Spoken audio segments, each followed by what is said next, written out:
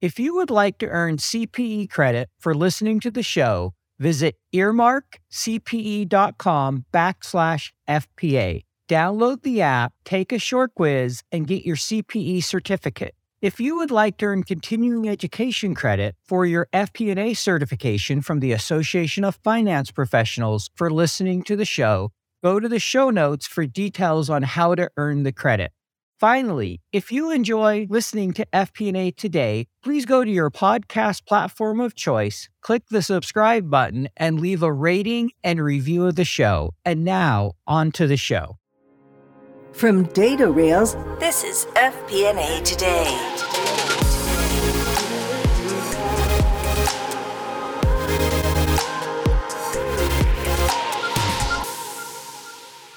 Hello, everyone. Welcome to FP&A Today. I am your host, Paul Barnhurst, aka the FP&A Guy, and you are listening to FP&A Today. FP&A Today is brought to you by Data Rails, financial planning and analysis platform for Excel users.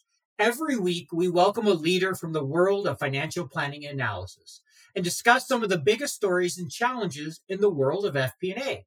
We'll provide you with actionable advice about financial planning and analysis. This is going to be your go-to resource for everything FP&A.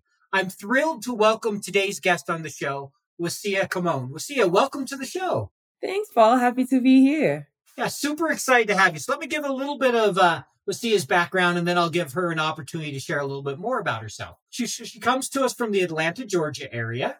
She recently started a new job working as vice president and controller at a low-income investment fund. She has her bachelor's degree in accounting and then went on to earn her MBA. She's very active in the accounting and finance community, serving as a member of IMA and AICPA. And then also in her spare time, she's a board member for a nonprofit called Hope. So Wassia, welcome to the show. Could you start by just maybe telling us a little bit about your background and how you ended up where you're at today? Sure. Thanks, Paul. Super excited to be here. And as I started is first, I didn't want to be an accountant. I wanted to be a statistician. And after taking my first course in college, I was like, okay, statistics is not for me. I still like numbers and went into accounting. I interned in tax, then audit, and then I've been in corporate finance and accounting since then. So that's what my background is. Yeah. That's where I am today. So funny story, when I was a kid, I thought I'd want to go into statistics. I really didn't understand what statistics was, but I loved the statistician for sports, like reading box scores. And so that's kind of what I equated to statistics as a kid. I remember taking my first statistics class in college. It's like, yeah, there's no way I'm majoring in statistics. I mean, I enjoy some of the statistics stuff, but I did, a finance degree. So I can relate to that. Oh, this sounds cool. Yeah, maybe not so much. No, all the cars, no. So I can get that one. So you completed an internship in both tax and audit. Yes. Then can you talk a little bit about how that experience was interning in those areas? Yes. So the tax internship was during my last year of college. So I did it for a full year. So I was able to see, okay, this is how busy season is when you're in tax. This is also how low season is, quote unquote. And definitely learned that tax wasn't going to be for me because, listening to people explaining how boring CPEs and just the legislation part, I was like, okay, I cannot do this. But I did learn great things for personal taxes for myself, being on a W-2, having a business, deductions and all that stuff. So it was good personally on that level for personal finance. But on the tax side, I was like, I'm not going to be a tax accountant. Then it was PwC with audit. And I thought, okay, Big Four, I was all excited. I didn't realize that people don't like auditors. So I'm an extrovert. I go out, I'm like, hi, I'm here for selections. And I'm like, what do you want? So didn't go well. I knew I didn't want to be an auditor. So that's why I moved then into just corporate finance and accounting. So, and that's why I thrive, from accounting. I did FP&A. I'm doing both. So it's been great. But these internships definitely helped me learn what I did not want to do. Still good experiences, but it helped. Yeah, that's definitely a great opportunity in internship, right? It's an opportunity not only to test a company and see if that's a company you want to work for, and them to test you to see if you're the type of employee they want, but there's also that opportunity to go, okay, is this the type of work I want to be doing, especially a year-long internship? And I can understand on the audit side, as an extrovert and like you said, everybody been like, oh, it's the auditor. I got to deal with this person. What do you want? And how quickly can I get rid of you? Why are you still here? So yeah, I could see that and making that switch toward accounting and growing from there. So speaking of that, I know after your internships in school, you started your career working for Intralot. Like you spent about 9 years there, and you worked your way up from accountant to a corporate controller. So can you maybe talk a little bit about that experience and what it was like going from individual contributor to more of a management role, and how you managed to kind of thrive and develop over those years? Oh wow, that was definitely the best part of my career, I would say. Inshallah was a lottery gaming provider. So it was a technology firm because we're keeping all the software behind like the Powerball games and things like that. Oh, so I should ask you for the numbers. I couldn't play the lottery for 9 years because of that. You didn't miss much. Odds are you would have just wasted money. I knew how it worked. That's the thing. So, because we do all the probability behind the number of winners. So I knew that part. The 0.00, yeah. And so it was manufacturing as well, because we're making some of the vending machines you may see at the grocery store. So, and then service providers. So I got to, when I got there, I was billing for the government. I was learning how to do revenue recognition at the time. So it really allowed me to touch every single part of a P&L, of a balance sheet, of a cash flow statement. And also the company was growing very fast, like technology company. Like I joined, it was 200. By the time I left, we're like over 500. So building a lot of the processes and procedures. And really, when people ask me, how did you stay? I was like, because I wanted to stay. Because if I feel like people quit easily today, and so you're not able to allow yourself to grow, because part of growth is, yes, you're going to have a difficult boss. Maybe they will leave. Maybe someone else will be able to take you under their wings. Maybe you'll be able to shift to another department and learn some other things, be involved in other areas as well. But as long as you're proactive in your growth, it was really touch base, keep in touch with other players in the company and able to grow on that level. So a lot of people took interest of me because I was still there. And it helped. I learned a lot from other CPAs. So the VP of marketing at the time was a former CPA. The VP of business development was a former CPA. So, and I saw them in other roles. So that's when I learned that accounting didn't have to stay just in the accounting department, but they went from being accountant CPAs into marketing, into business strategy.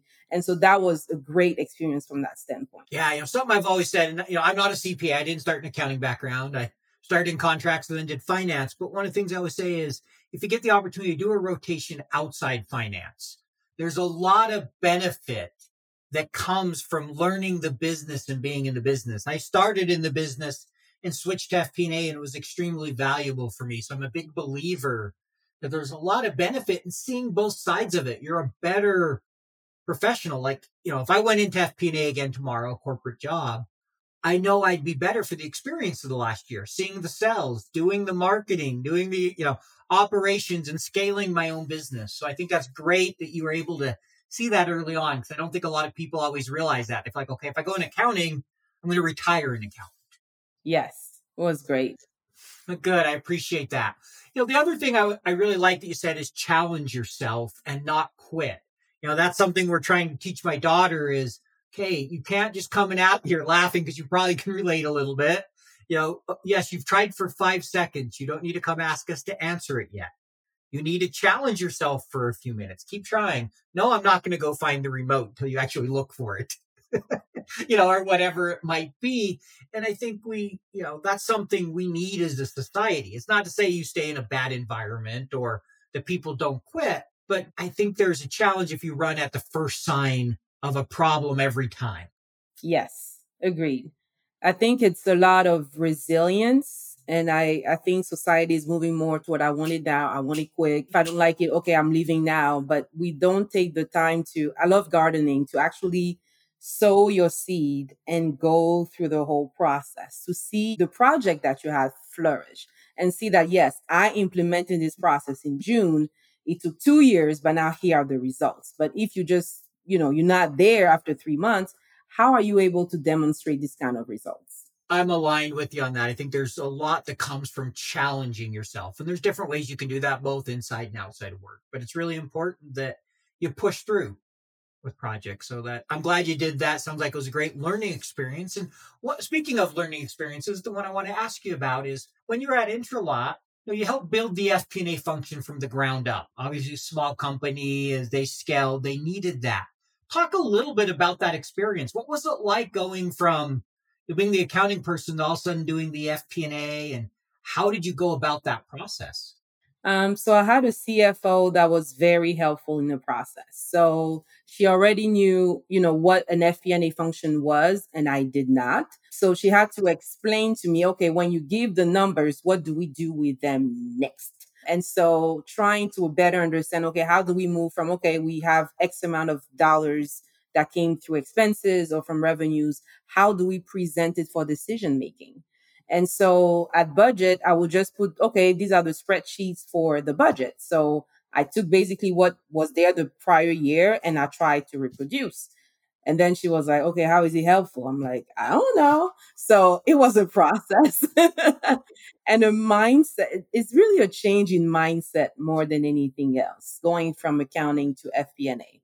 Because I understand the numbers. I know exactly which vendors, like what the lines are made up. But how do we bridge that to business strategy and looking forward to what are we going to see? So at first I found that projecting for expenses to me was easy because I saw the bills, right? Now we get into revenue and I'm like scratching my head. Okay, we have to look at factors, economics, because it was dealing with the state. So it was definitely a great experience for me because that's when also I learned more Excel skills because I had to, but also being able to build different scenarios, right? And sensitivity analysis and all these other things. So it was first me understanding how to bridge and then hire people to come in. My first financial analyst, she's still there. La vida. And so trying to better understand, okay, this is what this person will do. This is how they're going to add value. How am I going to introduce them to all the other departments to start that business partnering relationship and get it going? It was very good, but yeah, learning on the go. That's all I can say. Yeah, no, it sounds like definitely a lot of learning on the go. You shared the example there with the CFO, or like, how is this useful? Like, okay, well, I guess I have more work and more things to learn here. Speaking kind of that learning process, what advice would you offer to somebody who wants to make that switch? They've done accounting, they've done that learning, and they want to make the switch to FP&A. Any advice you'd offer them? Oh gosh, a lot. My first one is always to connect with people that are in those positions you want. Okay. So if you want to be a finance director, there's LinkedIn, which is great, but whether it's association events, conferences, things like that, connect with people that are in that environment, that are in that business and start understanding what is the work like. What does it mean to be in FP&A? So understanding from that perspective, I think helps. Plus, you get connections that can help you get a job. That's the other thing too in networking. Two, definitely look into having a mentor if you can or a sponsor and start where you are. Okay. Because I started FP&A. I didn't go to another job to start FP&A. I started where I was.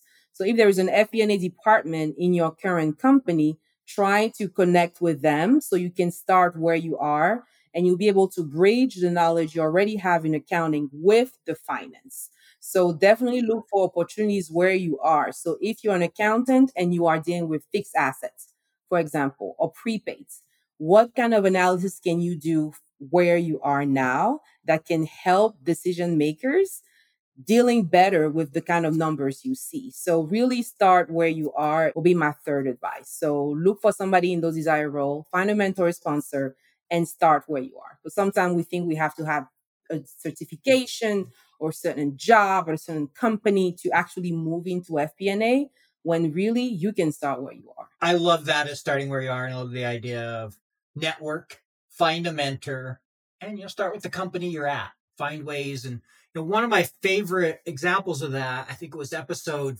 5, we had Cameron Janke on, and he talked about how their company didn't have FP&A, and he just out of curiosity started kind of tearing apart the P&L and figuring out what the forward looking looked like. He was doing a lot of some of the SEC stuff at the time, but he's gone public.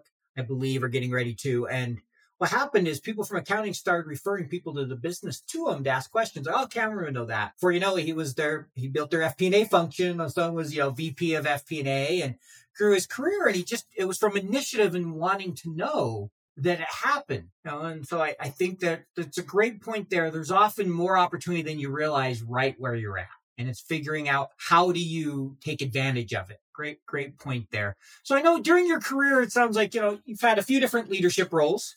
You've had the opportunity to oversee, different functions, accounting, APAR, FP&A, kind of all the back office as well as FP&A of, the accounting. Can you maybe talk a little bit about just your leadership style and working with these different groups and how you go about managing the teams?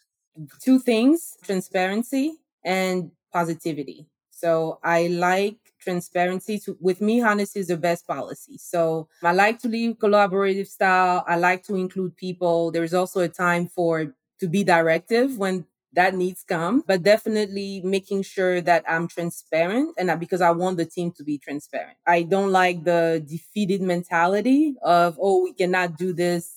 No, we can't. No.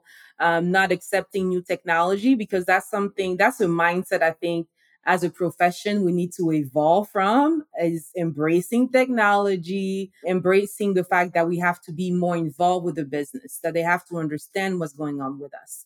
So definitely from that perspective. And with me, personal development is big.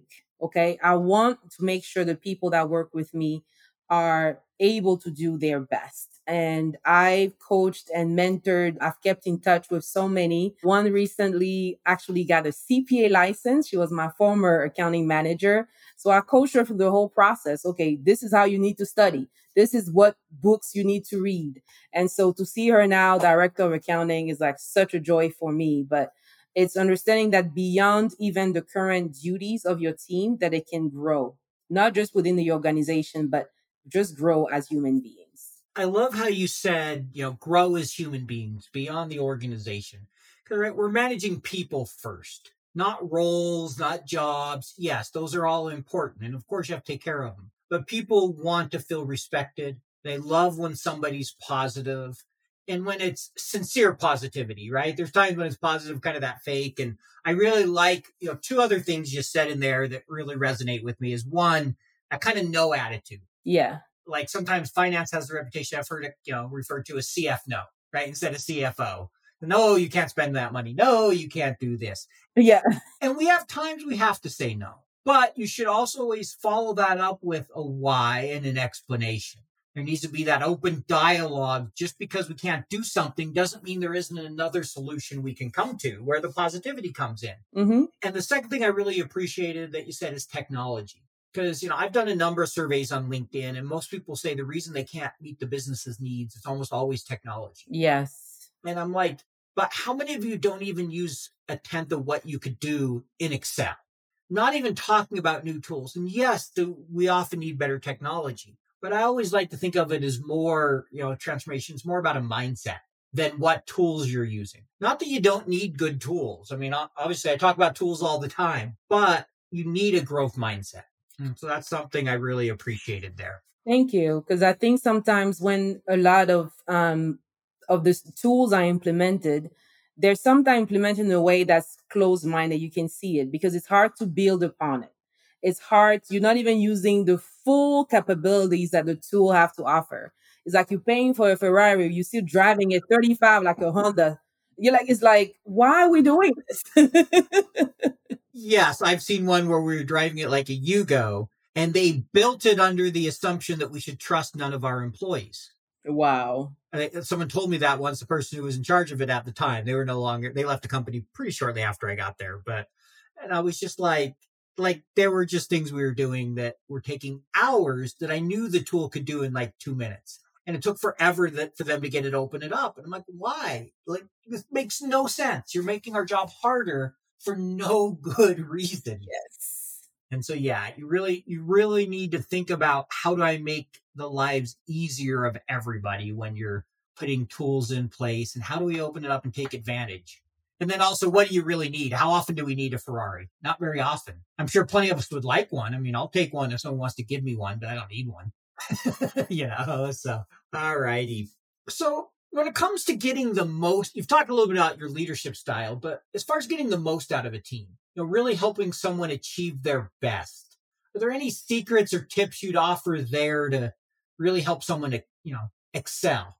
I think it starts with care, genuine care. I've seen people step up and do things just because they knew I cared about them. Sometimes we use those words like, okay, I love you, for example. And you're like, oh, okay, right. Is that really true? So I think it's not just in the words. You have to walk your talk. You have to, because people will see through it. We all adults. There's no kids. Like we have lives outside of work. So I think making sure that you actually care for your employees will make a big difference, I should say. So for me, start with caring. Once your team knows that you care, the way you approach project to them will be different. For example, I have a team member who said, I want to become a controller one day. Like, that's what I want to do. Knowing that, I will make sure that the project I assigned to her will help her get to that level, have that experience. So now I'm aligning a department goal with her personal goal. Then she's going to be more motivated because it's not just, busy, to keep herself busy, but it's something that's aligned with a personal goal and the goal of the department. So she's going to be more engaged. I don't have to come up with, other tools or tricks or things like that. It's just the simple alignment between her personal goals and the department goals is really what's going to take her performance to the next level. Then you do it with the other team members and so on and so forth. Them understanding, okay, leadership is about collaboration. So I would like you to lead this project with this team, and it will help you sharpen your skills and also help the department once we reach XYZ. So kind of aligning those two, to me, is very important. You know what it is like. 13 different spreadsheets emailed out to 23 different budget holders. Multiple iterations, version control, errors, back and forth updates. You never really feel in control of the consolidation and collection process. Yep, I've been there. Stop, breathe.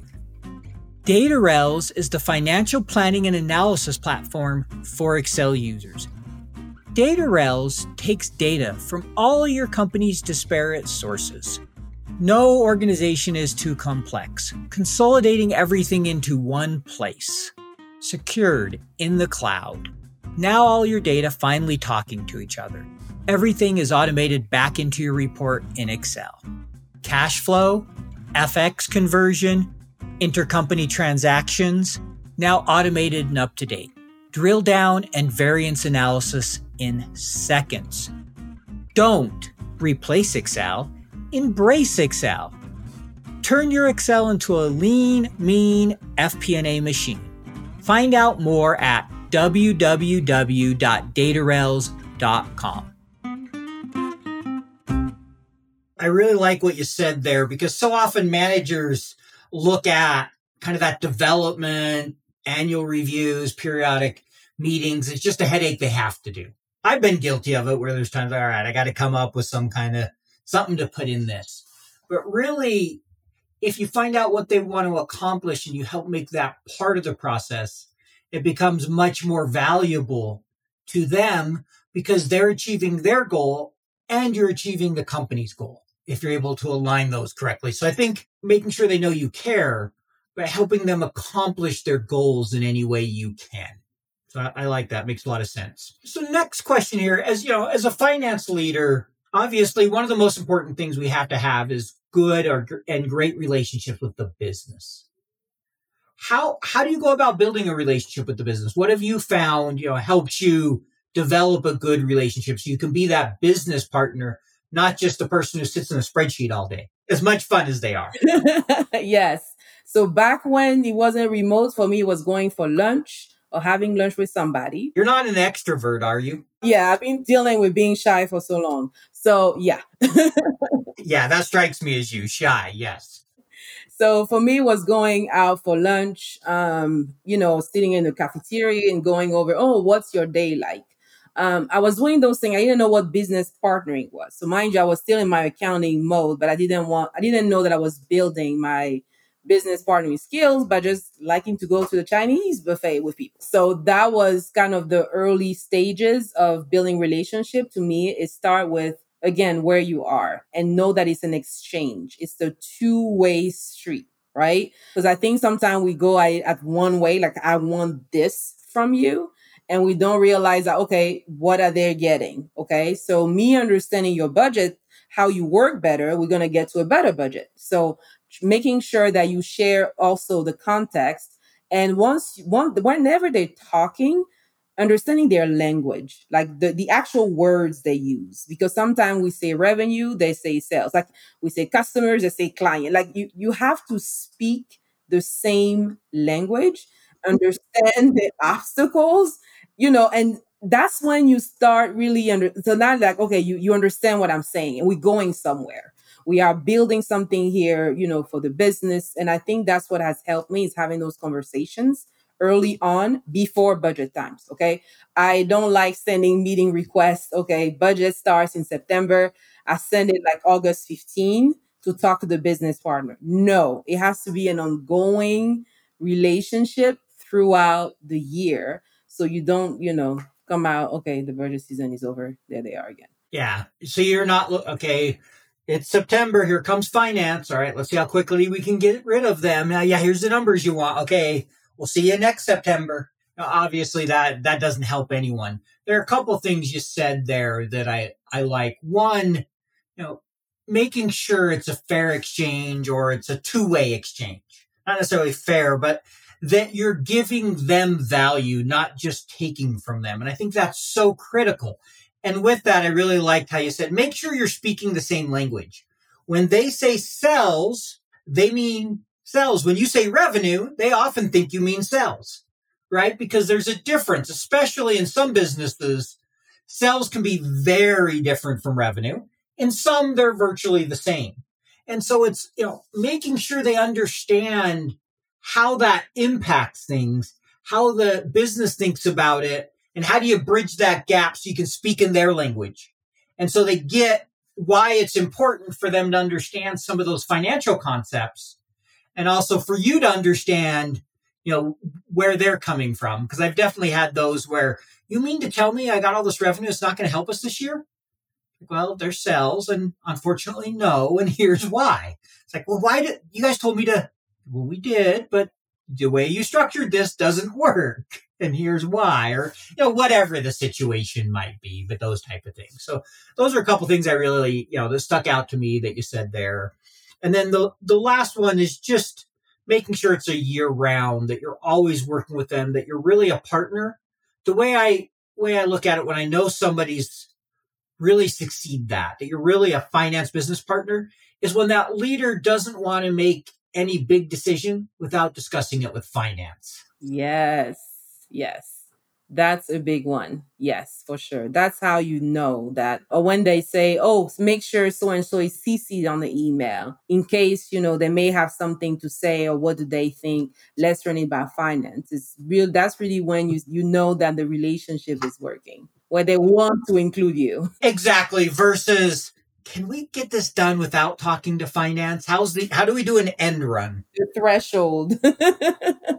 Yeah, I could tell some stories about the threshold. We all could, I'm sure. But over the last year, you haven't done it as much recently with starting a new job, but you started sharing your voice more on LinkedIn. Mm-hmm. Maybe could you share what prompted you to start doing that, and what have you learned from the experience? Oh, wow. So much. So I took a personal branding course, I think August of 2020 during the pandemic. We're home, have time.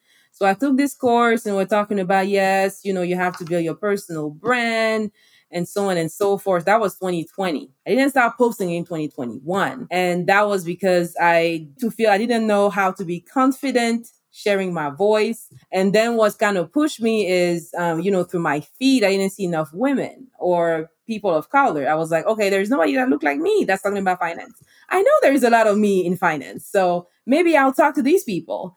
And I decided to post from the perspective of the mentor I wish I had, remember how I said a lot of things I learned as I went. And so I started posting the things that I wish somebody told me because I had to do a lot of research or learn the hard way. That's what prompted my post about the top accounting and finance certifications because I was clueless what I need to do. So somebody said to me, I was early 20s, do your CPA, bam, Wassia is doing a CPA. Do your CMA, bang, Wassia is doing that.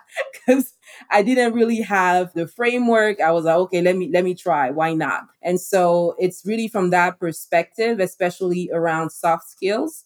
Because a lot of people said, like, I have bosses who told me, I know you can do the work, but I hire you for your communication skills. So it wasn't Excel. It wasn't that I could do this function or whatever. It's how I was able to bring people together to get things done. So trying to share those type of things of, I know you spending a lot of time on this or that, but realize that business acumen, there's other skills beyond the traditional technical skills that you need if you want to attain certain roles in organizations. So it's really from that perspective that I started posting.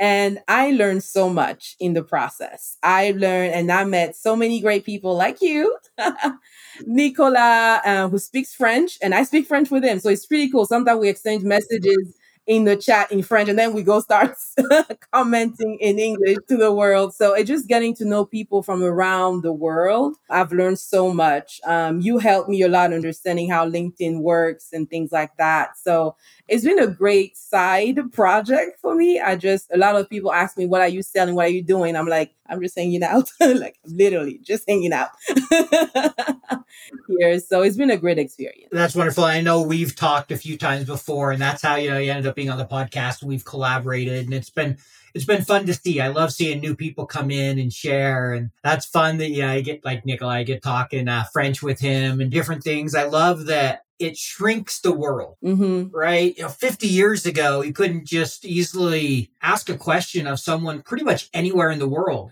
And now you really can. It's so much easier to go, oh, how are you dealing with this problem? Or what do you think about that? I think that's one of the biggest challenges I've heard many people face in FP&A. And that's one of the things we wanted to bring with FP&A today is to help discuss those type of challenges and the things and hopefully make the job a little easier for those that come behind us. Because like you said, I'm sure when you were trying to build out an FP&A function at Intralot, there are a lot of times that you had a great CFO, but you would have loved to go to other people, be on LinkedIn and be like, how should I think about this? Any advice here? Yes. Oh, definitely. Like I would talk to somebody that's in India or in Dubai. And like it looks like we work in the same building, like the things they're going through, the challenges with the team. It just feel like we're going through the same thing. So yeah, I do appreciate that we can be connected that way. Yeah. And when you said that going through the same thing, it's why we can all relate to Dilbert,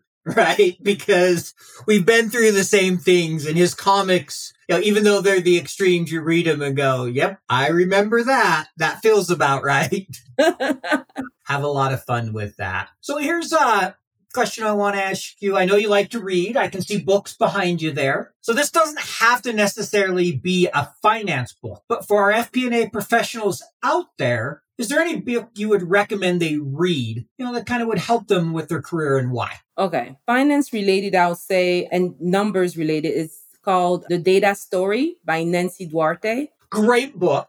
She has great stuff. I haven't read that book, but I've read some of her stuff. She's great. And how she explained how technical people can kind of bring their message down or bring it differently to non-technical people, and how they can make their presentations more effective. So it's my number one when it comes to storytelling, because I think it's very important for us finance and accounting today. Can't say enough about data stories. So great book. I'm glad you know the work of Nancy as well. I'll say on the leadership side, I'm more into like Unstuck and Unstoppable for women in leadership, because we do face different things than males in leadership. So I really love that book by Janine Brown, Unstuck and Unstoppable. Leadership in general, I like the 5 dysfunctions of a team. So especially for those going from individual contributor to now managers, understanding what it takes. Because you go from individual contributor to manager, then to director, where you manage managers that have individual contributors. So that's definitely a great book, one that I'm reading too. So that was book number 4.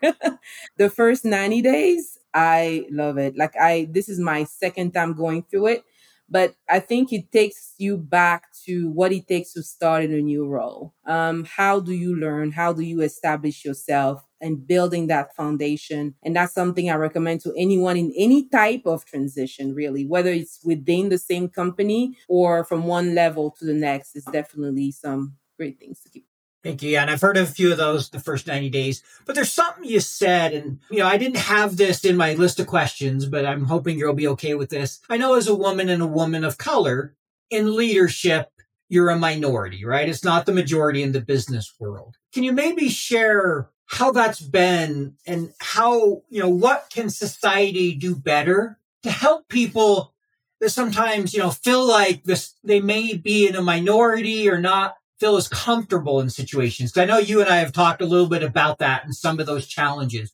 So I'd love to just get your perspective of how, as a society, we can do better to support everybody, especially people that are on the outside sometimes as far as, gender or race or whatever it might be. Yes, that has been something that's very personal to me. So I grew up in Ivory Coast in West Africa. So I came to the US when I was 17. So I like to say growing up, I was not a minority. I was a majority. Okay. And so coming here, I had to learn what it was to be a minority. And so my perspective of certain aspects are very different, right? Because I learned that here. And I think there is a lot of progress compared to when I came originally. But I'll say there's a lot of progress. And here's why I say that is because I never had a black boss. Like I never reported to somebody that was black. So the fact that I'm in this role means that other people saw me for what I could bring to the table and hired me. So that's where I see the progress, because there is that willingness to look beyond what you look like to what you can actually bring to the table. Mm-hmm. And like we spoke before, it takes time. So me being in my role and have been in 2 different VP roles, tells me that there is progress, but it takes time, right? Sure. And so I think that there is already that awareness is getting traction. Yes, we're not seeing the numbers yet, because I think there's only 3% of 3% of CPAs are black in the US. So I know the numbers are not there yet, but I think that there is progress that should be celebrated. And I think for the great bosses that took a chance on me, right? I think it's about being understanding of the difference and showing up for support, not having preconceived ideas of what you may think my needs are, but just ask, is this okay? How do you feel about this? And knowing that you may need to support others and say, I noticed that you didn't speak up in that meeting. Did you want to say something? Do you want me to create a space for you to speak at the end of the meeting? Or, I don't want you to feel uncomfortable, but making sure that you hear their voices regularly. If somebody shuts down or is not speaking up, something is going on. I read this study, I think it was Harvard Business Review, where they said that when women are in the room where they're a minority, so there's 10 people in the room, only 3 women, they are twice as less likely to speak up during that meeting, just because they're outnumbered. So that's why I said it's making sure that everyone got a chance to speak. And when they do, listen. Not listen to go, deeper or whatever, but just listen for the sake of listening. I think a lot of progress will come if we will just listen. And that's what has helped me, is having bosses that will listen. So when I say I struggle with this, or I need more help with that will just listen, not to judge, to give advice before they even know what's going on, but just listening, I think is very important. Thank you. I appreciate that. And, I'm grateful for the progress we've made in society and look forward to continuing to progress, because all we want is the chance for everybody to be successful. Diversity makes us all better. Having people of color, of different race, of different orientation, different backgrounds, all of that diversity brought together so that we're thinking and acting differently so we can come up with the best solutions. Because the studies are clear that companies that are diverse perform better. Yes, absolutely. I mean, you look like your customer base sometimes. It helps. No, there's something to be said. I mean, we're a diverse society and you want to try to reflect that as much as you can. So thank you for that. And thank you for the book recommendations. I'm going to ask you to email those to me so I can put them in the show notes so everybody can, look at those if they want. We're coming up on the end of our time here. Just have kind of a couple more questions for you. And this is one we like to ask, a lot of our audience. Failure is something we all go through. It's just part of life. I like to look at it as it's a learning experience. So could you talk about a time you had a failure at work? And what did you learn from the experience? I will say, okay, so a company I worked for was going through a due diligence process. And we were probably going to be bought out. And my boss came in and asked for some type of analysis. And I threw out a number. And I would say it was out of being overconfident, okay? The number was wrong, okay? Like millions wrong.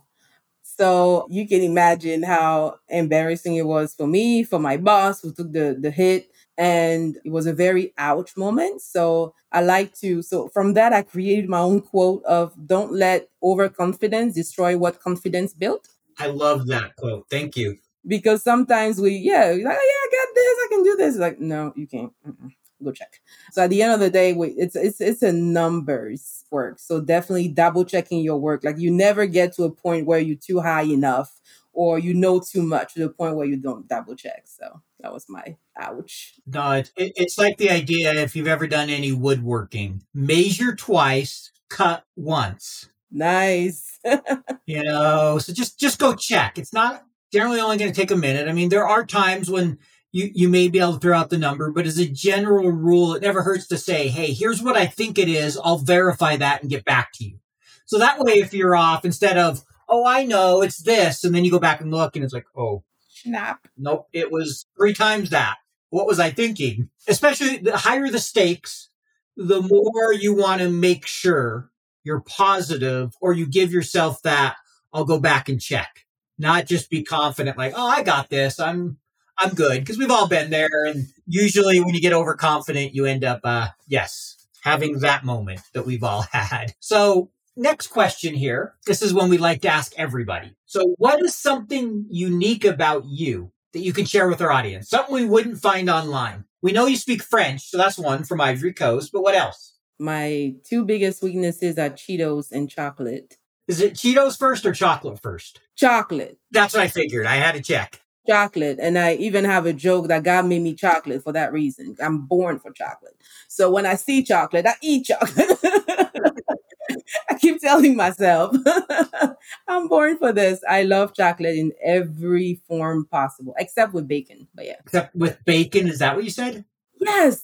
I went to a donut shop one day. They had a chocolate donut with bacon on it. I'm like, no, I like bacon and chocolate, but I like them separate. I would tend to agree with you. They make sense separate, not together. I'm not a chocolate person, but I would argue that, they don't go together. Thank you. That I can buy that. All right. So now everybody's favorite question. This one is coming. I know you're excited to give me your answer. Favorite Excel formula, feature, function? What's the favorite thing about Excel? VLOOKUP. No, that's what I was going to guess. Because graduating using Excel, I did not, like you graduate from school and you're like clueless. That was me. That was me. And I was spending hours going through one spreadsheet. And the senior accountant was like, oh, Wassia, are you still working on it? I'm like, yes, it's taking time. He came over, saw what I was doing. It was like, oh my goodness. You're going to spend the whole week on this if you're doing that way. And he came over, he did a little line with a GL code, and then he did a VLOOKUP. And I was like, oh my God, this is life. I felt so smart, so great. So since then, even though I use pivot table and other function, VLOOKUP is still, it's dear to my heart. It was that moment when you realized I can have my life back. Yes. It reminds me of a quote I love that I saw on LinkedIn by Mark Proctor, who's going to be on a future episode here. He said, teach a man Excel and you give him a job for life. Teach someone how to automate in Excel and you give them a life. Oh, gosh. Yes. So well said. I need that. Hang it on the wall. This is so well said. And I just love that idea because there's a lot of truth to it. So definitely. So next question we like to ask here is, what advice would you offer to someone who's starting their career today in FP&A? So they're just starting, fresh out of college, they want to work in FP&A. If you could give them one piece of advice, what would it be? Take your time. It will be definitely pace yourself, because I think there is so much information out there. There is so much of what should you do, not do, that he can get overwhelming. And, I get a lot of people in my inbox, what should I do here? What should I do there? And I'm like, take your time. You're on the right track. Like, I feel like you're trying to know everything in that first year in your role. But I think definitely pacing yourself first, setting reasonable goals for your career, to me, is number one. I think that's some great advice there, pacing yourself, avoid that burnout, because it's easy to do. Yes. And then the last question we have before we let you go, if somebody wanted to get in touch with you, what's the best way to reach out to you? LinkedIn and email. I figured you'd probably say LinkedIn. I know you are on there a fair amount and still post from time to time. So I just want to personally thank you for being on the show. I really enjoyed it. I'm glad we were able to make this work. I know we've had to reschedule a couple times. So thank you, Wassia, for being on the show, and thanks for carving out some time for us. Thanks, Paul. Thank you so much for having me. Really appreciate it.